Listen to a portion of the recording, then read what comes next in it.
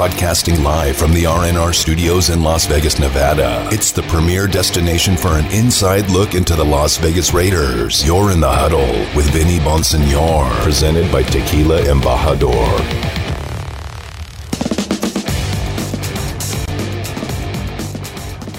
I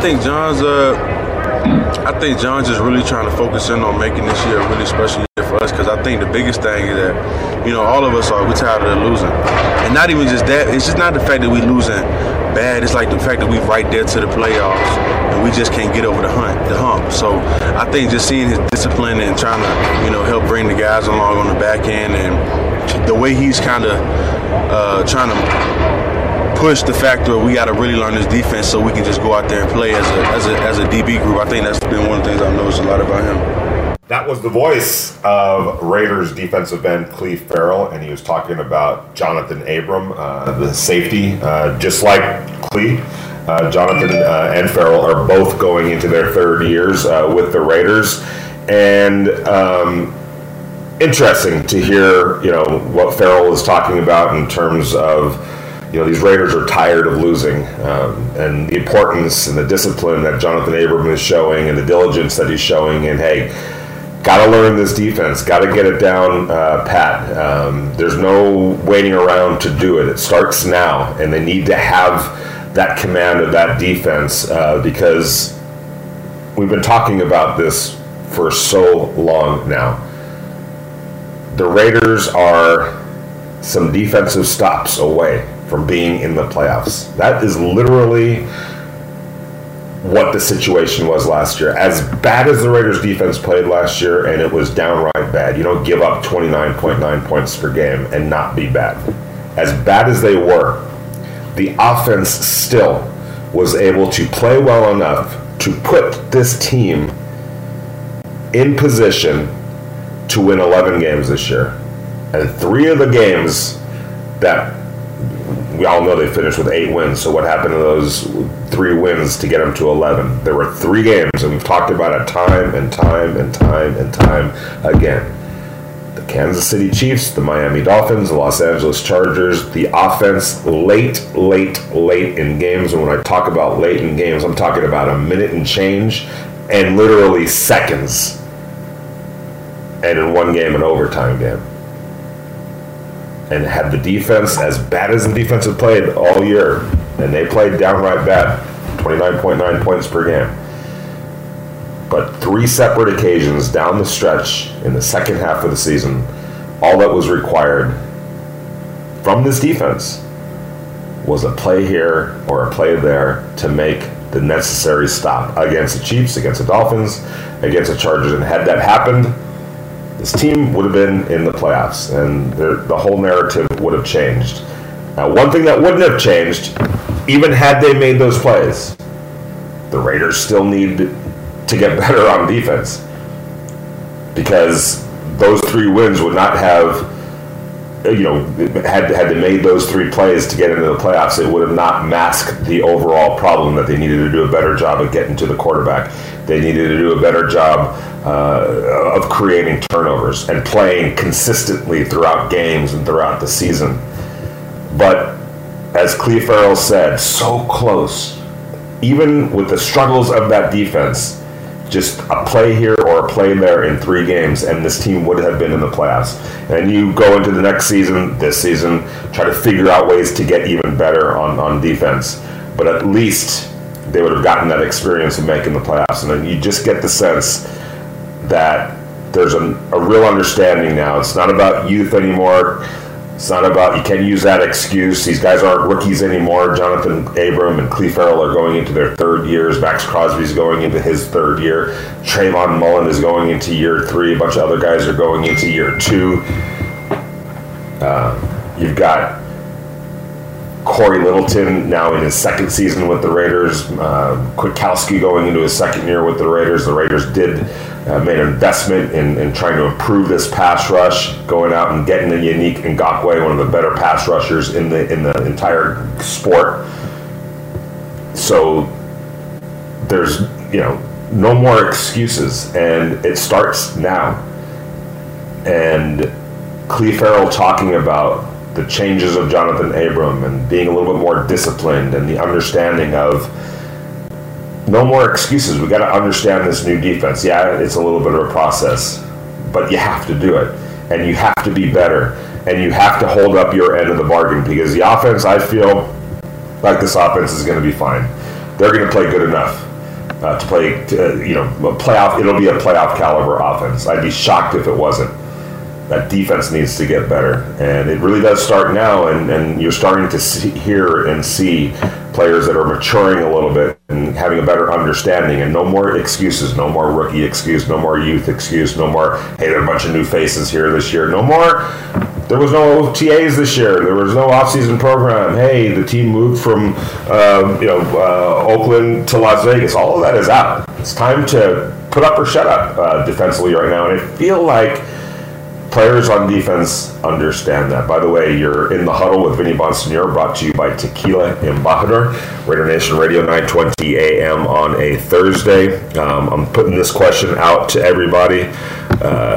What are your expectations for this secondary led by Jonathan Abram? He talked yesterday when we spoke to him about moving more to a box safety position that better suits him. Now you've got Trayvon Moehrig, the rookie from TCU, playing that deep safety position. I think the Raiders are in really good hands with that youngster. Well, there'll be some ups and downs, of course. There always is with the rookies. But watching what he did at TCU, listening to him talk, the maturity and hearing how people described him, his coaches and teammates and all of his support staff over at TCU, talking about what a great kid Trayvon Moehrig is. Whatever the learning curve might be or always is for players coming to the NFL, I just had this feeling that he's going to make that curve or cover that curve fairly quickly. I think by the end of this year, I think he's going to be somebody that the Raiders are really leaning on. But I want your thoughts on where you think this young secondary can be. Jonathan Abram as that box safety. Who wins that perimeter cornerback position, whether it's going to be Damon Arnett or Casey Hayward? Who is going to take over in the slot in the absence of LaMarcus Joyner? I know LaMarcus didn't play all that well at that position, but he was the starter, and they needed to find a new one. Who's going to emerge at that position? Will it be Casey Hayward? Will it be Damon Arnett? Will it be Amik Robertson, the second-year player from Louisiana Tech? How much better will Max Crosby be now that he's healthy? And as we've stressed, probably going to play fewer snaps than he did last year, and that could potentially result in a more efficient Max Crosby, somebody that is going to be able to get to the quarterback at a higher rate in less snaps, playing less snaps. A guy, and as a result, somebody that, isn't going to be worn out. I just felt like, there were probably some times last year between the injuries and just playing so much, he probably was worn out. I don't think that that's going to be the case this year, because I think the Raiders have coverage at that position when you're talking about now Yannick Ngakoue, Cleve Farrell playing over there on the other defensive end, kicking inside on passing situations, and you bring in, whether it's Max covering on that side opposite or next to Cleve Farrell, or they flip-flop and you have Yannick Ngakoue rushing off of Cleve Farrell's right side. Don't forget about Malcolm Kuntz, the rookie from Buffalo. I think he's going to finagle his way into the lineup in certain situations. So there's options there. There's depth there. And I think as a result of that, at least this is the hope anyway for the Raiders, that by deepening the rotation and by managing snaps a little bit better so that guys have fresher legs and fresher bodies, you're just going to get a better overall level of play across the board. We're going to go out to the Raider Nation listener line. Tevin is calling and wants to talk about expectations for this season. Hello. Hey, Vinny, what's going on? I'm doing good, man. How are you doing? Oh, man, doing good. My expectations from this year, at least 11-6, man. I expect the defense to improve. You know, like how you said, pass rush should be there now.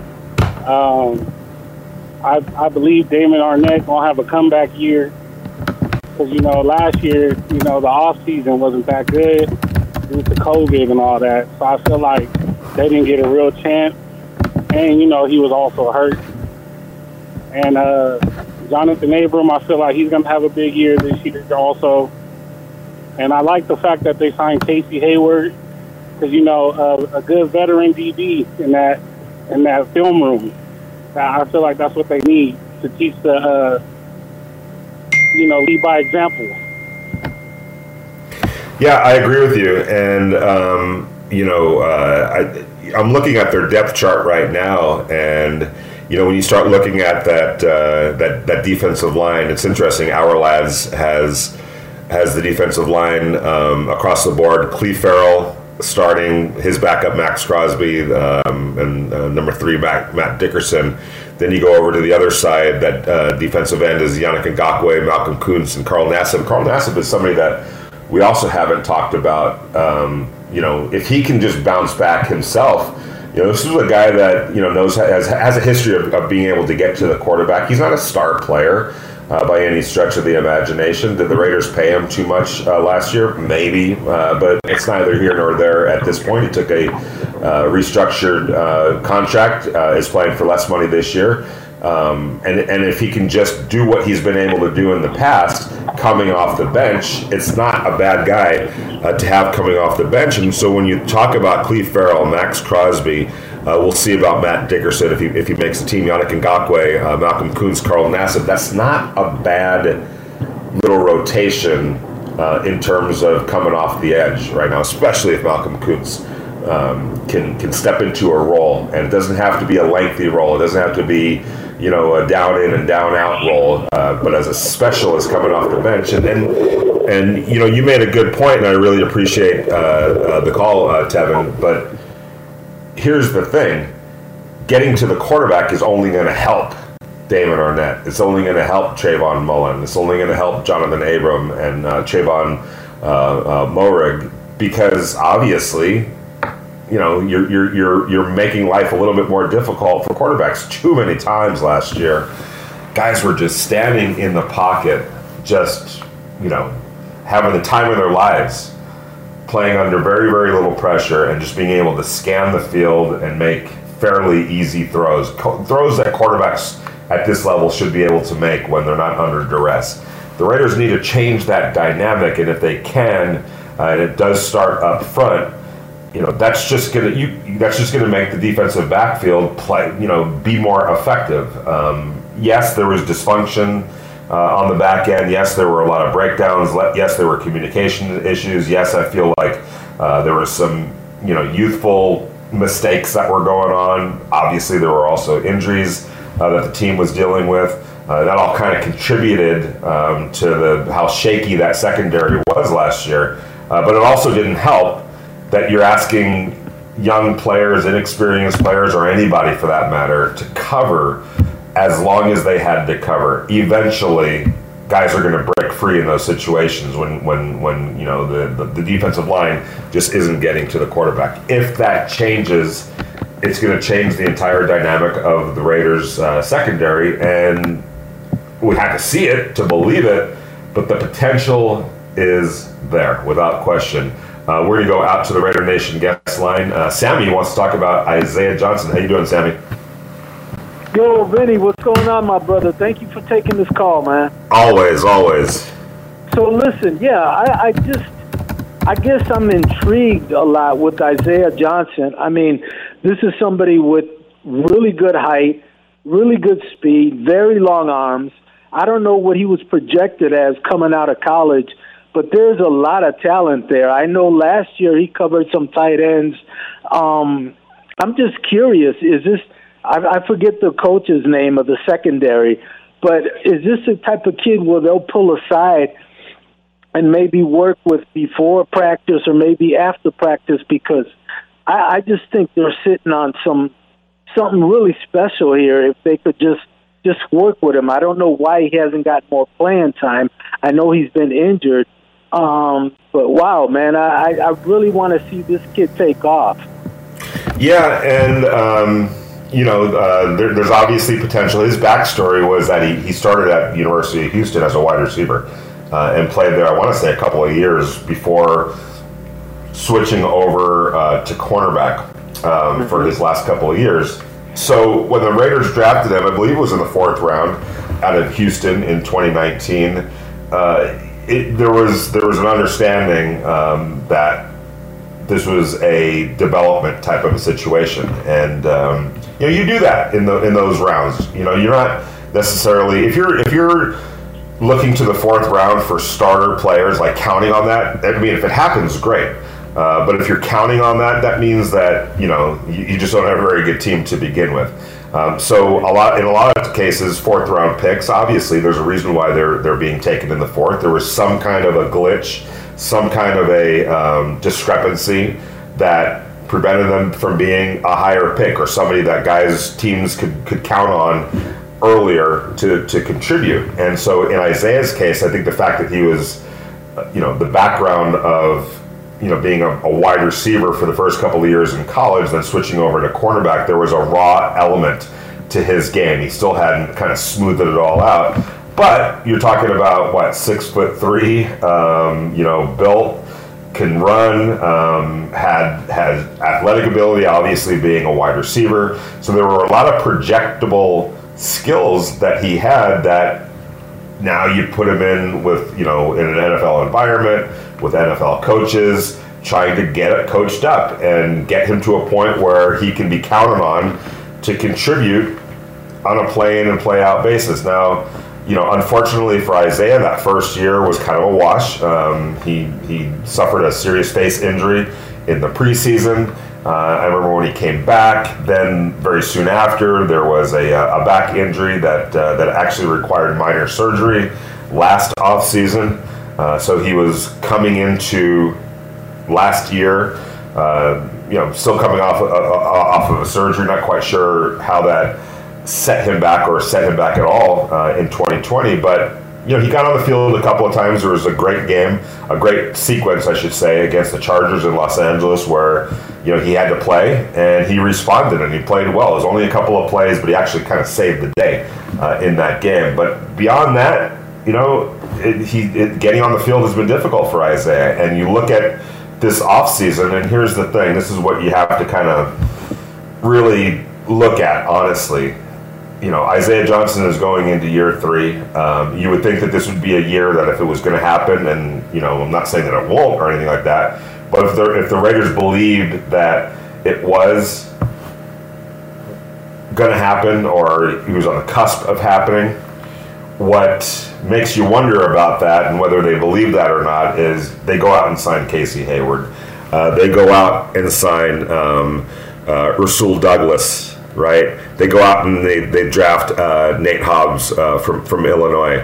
So they re-sign Nevin Lawson. It just seems like, and I know that you needed a veteran presence back there, and Casey Hayward and Douglas certainly qualify from that perspective.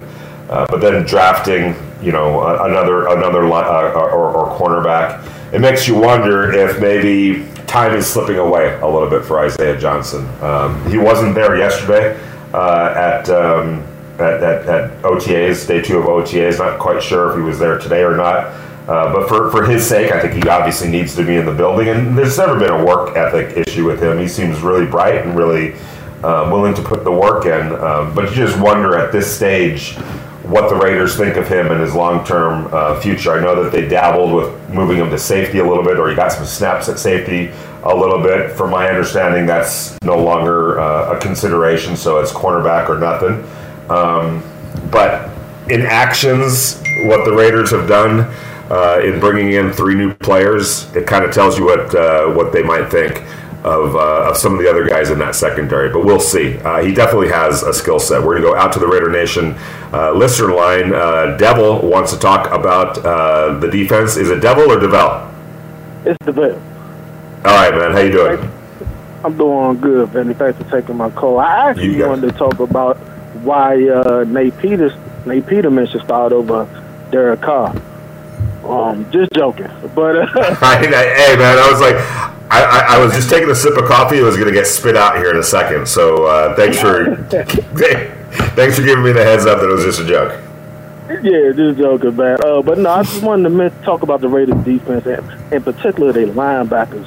You said something interesting the other day. You talked about how Tanner Muse looked out there yesterday, how he looked bigger, faster, stronger. Mm-hmm. And I want to fast forward all the way to week 1 right now, Monday night, against the Ravens, who run, 2 to 3 tight end sets, big fullbacks, jet sweeps, options, quarterback read options. And, they get that extra lineman up to the second level because they leave that DN. They let that DN rush in off the option. So I'm wondering, what's plan B for the linebackers? Because last year, which my biggest fear on defense was the Raiders linebackers. If somebody got hurt, mainly Kwiatkowski, it was going to be a problem. And my worst fear happened last year. It happened, week 2, week 1?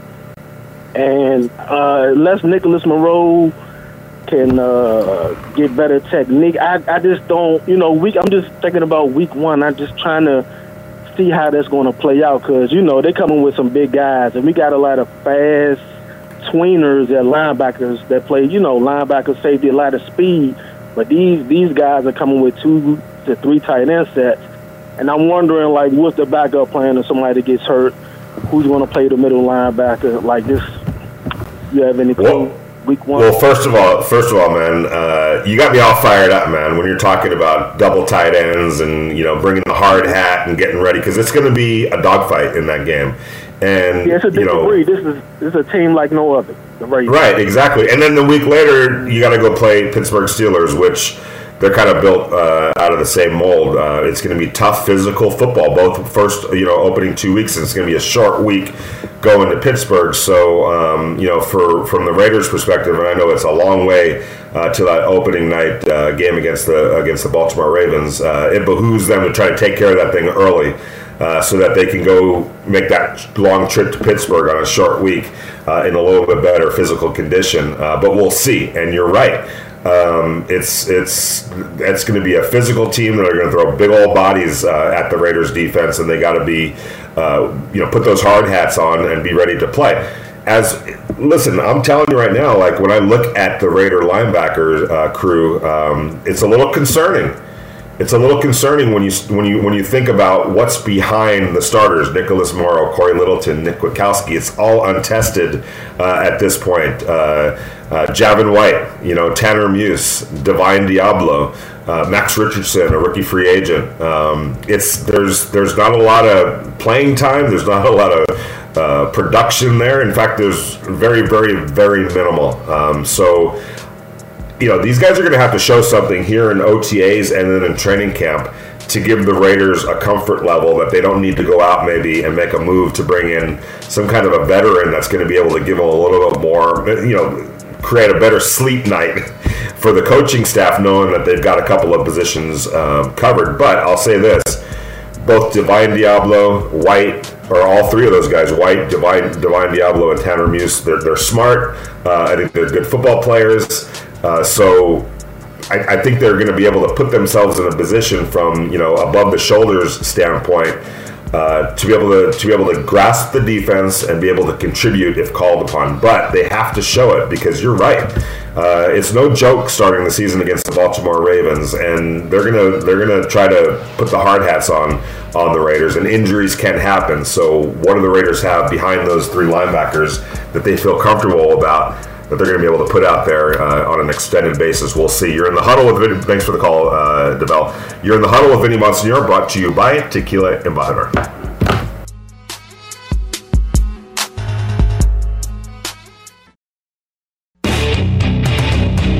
Interact with the show. Text Vinny at 69187 or tweet at him at Vinny Bonsignor. This is In the Huddle with Raiders beat writer Vinny Bonsignor on Raider Nation Radio 920 AM. I think it's a competitive advantage for us to be here working right now. We're a young team. We're learning a new defense. offense, we're trying to sharpen our tools to be more productive, put up more points, put more pressure on teams. And it's just great. It's great for team building, great to be around the guys. Coach Gruden's taking good care of us as far as walkthroughs and keeping things down tempo. But it was important for us. The offseason kind of started off with the NFLPA and their agenda, and we released a statement, but a couple days later we came together and we were like, listen, other teams are working. We are at a competitive disadvantage if we're not working. Let's get our asses back there and get to work.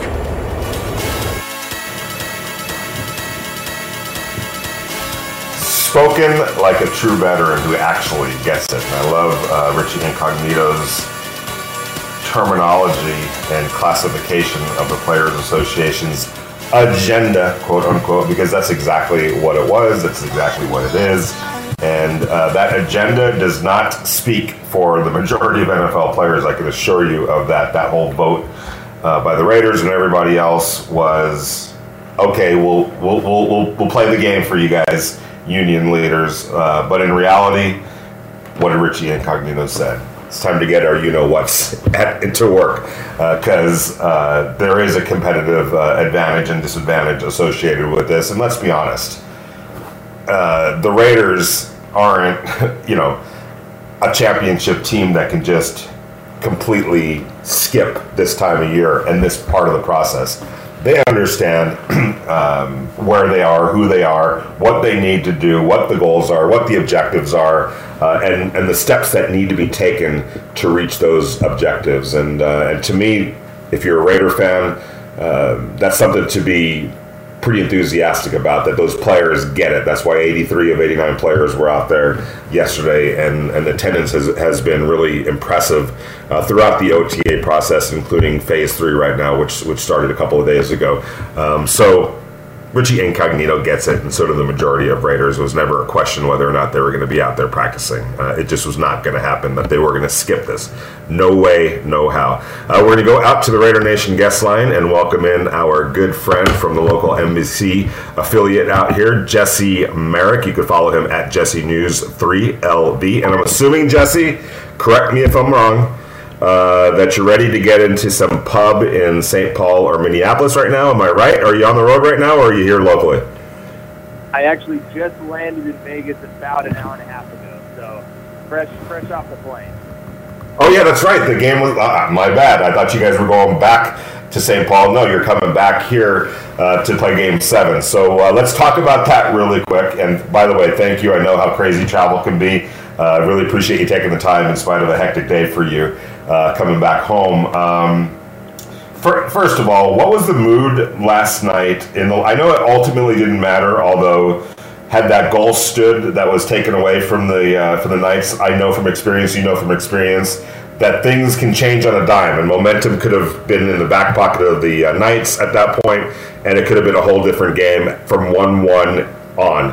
As it turns out, they took the goal away. It's still, 1-0, then soon 2 and 3-0, and that's all she wrote. But what was the mood in terms of that goal that was taken away, and what it deprived the Golden Knights of last night?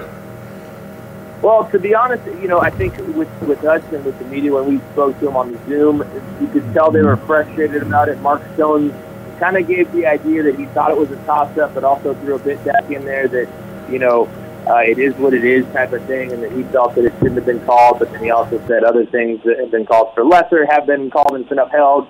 So it was one of those ones where I think he's kind of like, no consistency with the call. And I can see it both ways. If you're looking at it objectively, yeah, I think it was the right call.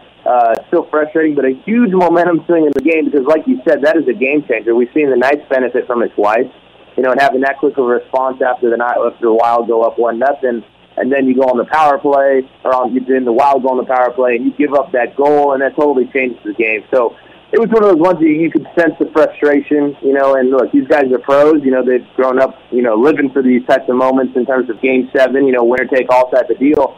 But third year in a row now, they've been up a 3-1 lead in the series. They can't feel great about themselves going into Game 7. Yeah, and I'm not the biggest hockey rules person, and I get you're not supposed to be in front of the goalie in the crease area and all that, but it just seems I don't know what to make of it and how they interpret this, but it seemed like he was getting bracketed in there. Somebody was holding a player from the other team was sort of holding him in that place where he couldn't get out of it even if he wanted to. So I'm not sure how the referees play that into the whole sequence. But it is what it is. There's a Game 7 now at T-Mobile Arena, and obviously all momentum is in favor right now of the Minnesota Wild. Real quick on that, hockey seems to be one of those sports where momentum does it, you know, it can be fleeting, let's put it that way. And it's almost like in baseball, you know, momentum is as strong as your next night's pitcher or sometimes the other team's pitcher. The Golden Knights seem really well equipped in terms of their goalies. You figure they're going to be able to perform in Game 7. The psyche and the mood of the other players, I know it's been a tough go these last couple of games. Where do you think they are from a mindset standpoint going into Game 7? You know, I think they're like, hey, and Mark Stone said it after the game as well. He said, look, we've got one game to advance on our home rink. You know, you can't ask for much more than that. And I think that's honest. You know, obviously, they got to be mad that they gave up a 3-1 lead now, again, for the third time in 3 years. But at the same time, to have it at your house where you're going to have 12,000 plus fans there, you got to be going in with some confidence. You know, some of the loudest fans in the NHL, and that's not even just coming from a Homer Vegas standpoint. You know, other people around the league have said that as well. So you got to like their chances in that. But again, like you mentioned, you know, hockey is one of those ones where momentum can kind of be fleeting. And hockey is also one of those games where you can outshoot the other team like 45-15 and lose 1-0 because hockey, the quote that a lot of people say is hockey's gonna hockey. Like sometimes it just happens. It's weird. So going into a Game 7, it's like it could be a toss-up because all you need is that one goal, and it could be a fluky goal, and all of a sudden you're sitting at home thinking, wow, we were up 3-1 and what the heck happened. But having said all that, the sky's not falling. Before this series even started, we all thought this was going to be a 6 or 7 game series anyway. So that's where we are. This is what we expected. I don't think we should kind of freak out about it, but a lot of us are anyway because, you know, that's what our job is to do at times. You know, kind of stir up talk about the game and everything. But I'm excited for it, man. First Game 7 in the history of T-Mobile Arena. It's going to be wild. That place is obviously going to be rocking. I mean, you're probably going to be able to cut the tension with a knife, that's for sure. Yep, no question about it. We're talking to Jesse Merrick from the local Channel 3 here in Las Vegas. You can follow him at Jesse News 3LV. Well, while the Golden Knights are conducting their business out in the open in front of everybody to see on national TV, in front of packed arenas, on the highest, hoisted up on the highest stage in hockey right now, the Raiders are kind of toiling away behind the scenes, trying to put themselves in position to have a strong training camp, a strong preseason, and obviously take that into the regular season. So we're in Phase 3. They're out there practicing out in Henderson, offense against defense, all of that good stuff. I know you've been paying a lot of attention to the hockey right now, but is there anything in particular that's jumped out at you so far? And if not that, what is it that you would like to see from the Raiders during this phase of the offseason program? Well, one of the big ones is just the attendance. I believe you said 83 out of 89 that actually showed up. I mean, that's big, especially for a young team. And I'd read up on some of the quotes of here in Incognito talking about the fact that they need that, you know, and that this is a competitive advantage. You know, I remember seeing your tweets and talking with you about this stuff as well in the offseason when everyone's talking about boycotting it. And I'm like, man, there's going to be teams around the league that are going to go to this thing, and it's going to be a competitive advantage, or the Raiders are going to be one of them that's going to take advantage of this time. And so for me, the biggest one is that they're there and they're showing up in that big of numbers. It's huge because, again, young team, look, I played college football, obviously nowhere near the level of these guys, but in the off-season, in the summer, and the things like that, this is where you really figured out your system. Not to mention they're adding in, you know, a brand new system on defense and going to be adding in wrinkles on offense and everything like that. So this is where you have the time where you're not in a rush. You can really sit down, look at the finer points, and go through it with a fine-tooth comb and figure out where the heck things went wrong on both sides of the ball and really master your team. So that's big in that sense. Also, I'm just really curious to kind of see what ends up happening with the secondary because there's already so many different interesting things thrown into the mix there where you've got Casey Hayward stepping into the fold, who's obviously got the experience with Bradley. You got Jonathan Abram moving down to that box safety type of role, and then also trying to figure out where Casey Hayward and Damon Arnett fit into that, whether who's going to be in the slot, who's going to be the outside guy, and then, the different guys like Amik Robertson, does he take a step next year? Or some of the guys that they brought in as far as rookies go, whether it's Hobbs or blanking on some of the other guys that they got in the secondary there. But I'm going to be real interested to see how that goes. Also, one I'm going to be watching, kind of training camp type of battle thing will be Divine Diablo and Tanner Muse. Those are kind of two guys that were drafted in the same mold. So I'm curious to see what they take out of this OTA time and how that kind of leads into the training camp battle and the season beyond. Obviously, none of what we're saying right now is going to mean anything until this thing transfers onto the field, right? But really at this point, all you can really do is judge it on did it make sense or not. And specifically with that defense, when you start talking about, okay, they go and draft Moehrig, that obviously solves a big problem. When you start talking about, okay, that means now that Jonathan Abrams is going to play a position that makes more sense for him. Oh, they went and got a great pass rusher in Yannick Ngakoue. Oh, they went in and added a bunch of new bodies to that defensive line, one of the weak points of their team last year, whether it was starters or backups. Doesn't it kind of get the feel when you talk about, hey, Jonathan Abram moving to that box safety and Yannick Ngakoue on the team and Moehrig on the team, that things this year and this offseason, especially for that defense, it just has a feel of, okay, that makes sense. That's a good move right there. Do you kind of get that feeling with what they're doing? Again, the answers aren't going to be available until much later on in September and October and November. But at least at this point, it has that feel of, all right, that makes sense. Yeah, I definitely agree with that one because of the depth that a lot of the signings and the draft picks do provide now. When you think about it, like you said, Abram goes down to the box safety spot, and that's awesome.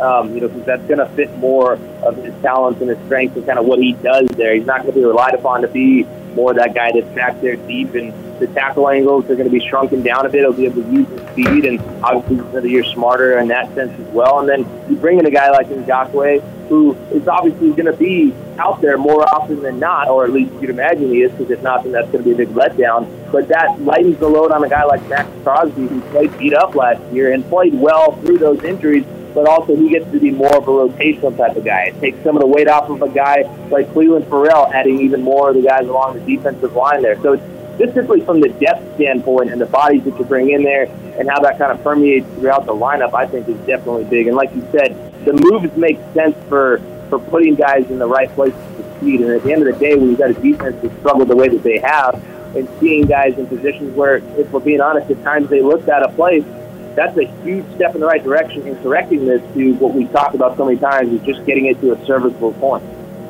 We're talking to Jesse Merrick from Channel 3, the NBC affiliate here in Las Vegas. He was nice enough to join us in the huddle on a busy, hectic travel day. I know exactly what he's going through right now, and you can follow him at Jesse News 3LV. Jesse, there's times, sometimes in a point in somebody's career or a situation where you kind of see something turn. And I felt like that yesterday talking to Cleve Farrell. And, his statement that now has made the rounds where he said, we're sick of losing. When you're a rookie, you're just trying to find your way. Going into year 2, you're kind of like, just sort of trying to build off that rookie year. Year 3, you've been at it for a little while. And for him to kind of talk as a veteran, we're sick of losing, it seems like a turn for him and for that 2019 class that are no longer the young dogs. They're no longer the wide-eyed rookies or second-year sophomores. These are becoming the veterans of the team. And for him to voice that dissatisfaction with losing and talking about how close they were, in respect to making a playoff push, I like that. And I like that he kind of stepped out there to say that. And because it shows me that he's making that transition now from young player to veteran. What did you make of what he said yesterday?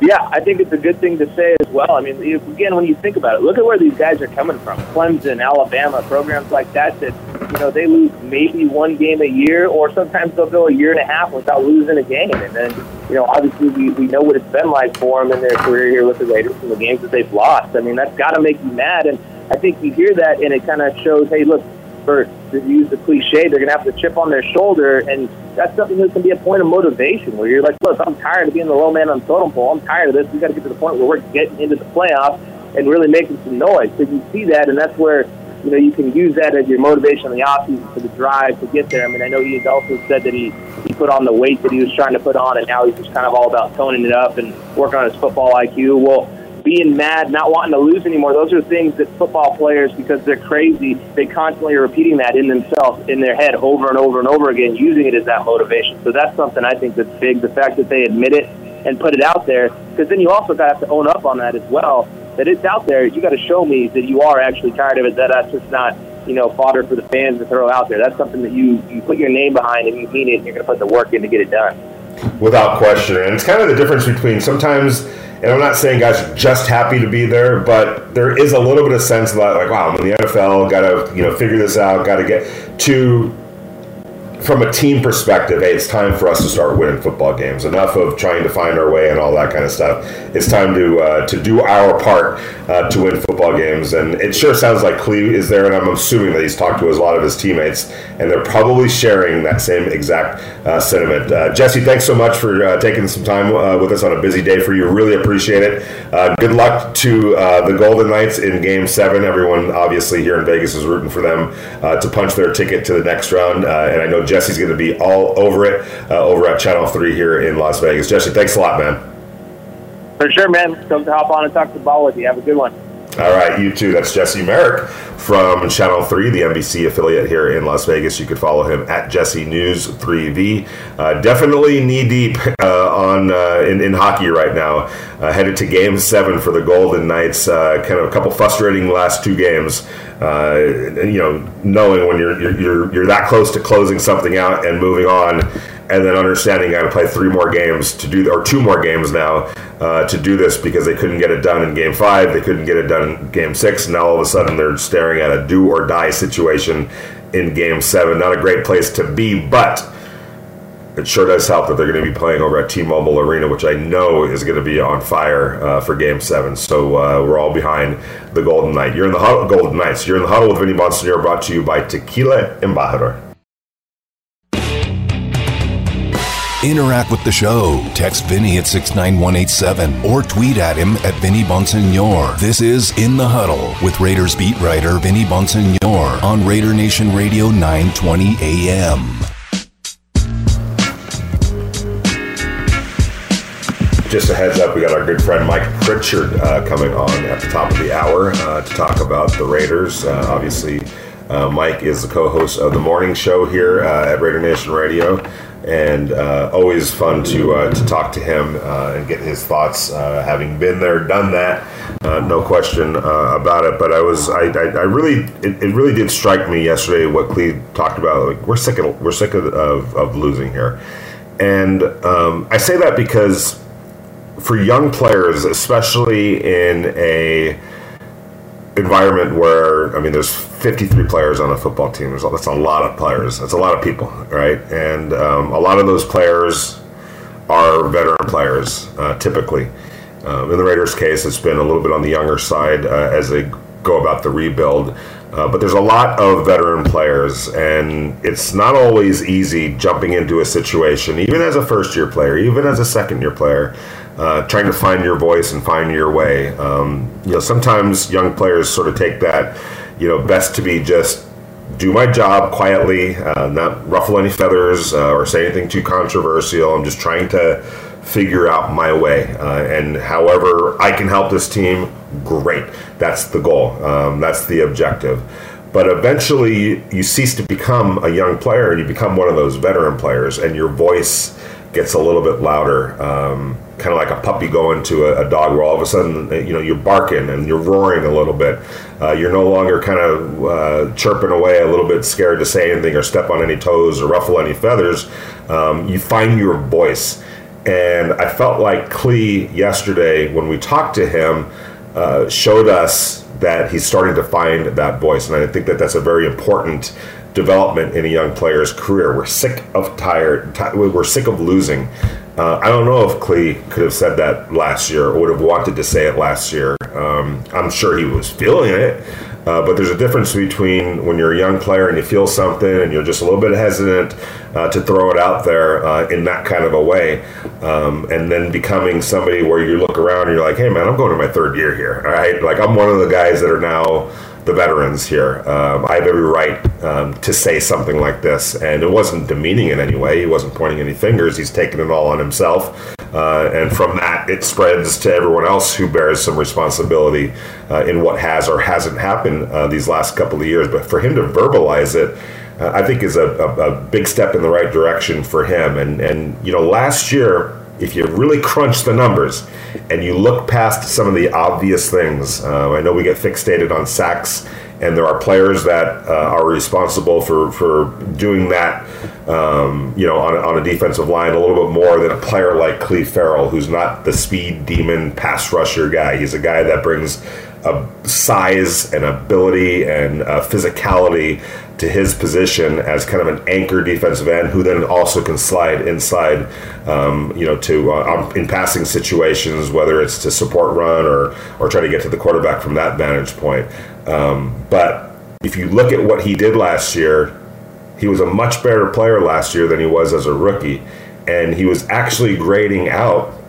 There was a point in the season before the injuries and COVID-19 where he was right on the cusp of being a top 10 defensive end. I know Raider Nation, part of it, doesn't want to believe that, but that's the truth of the matter.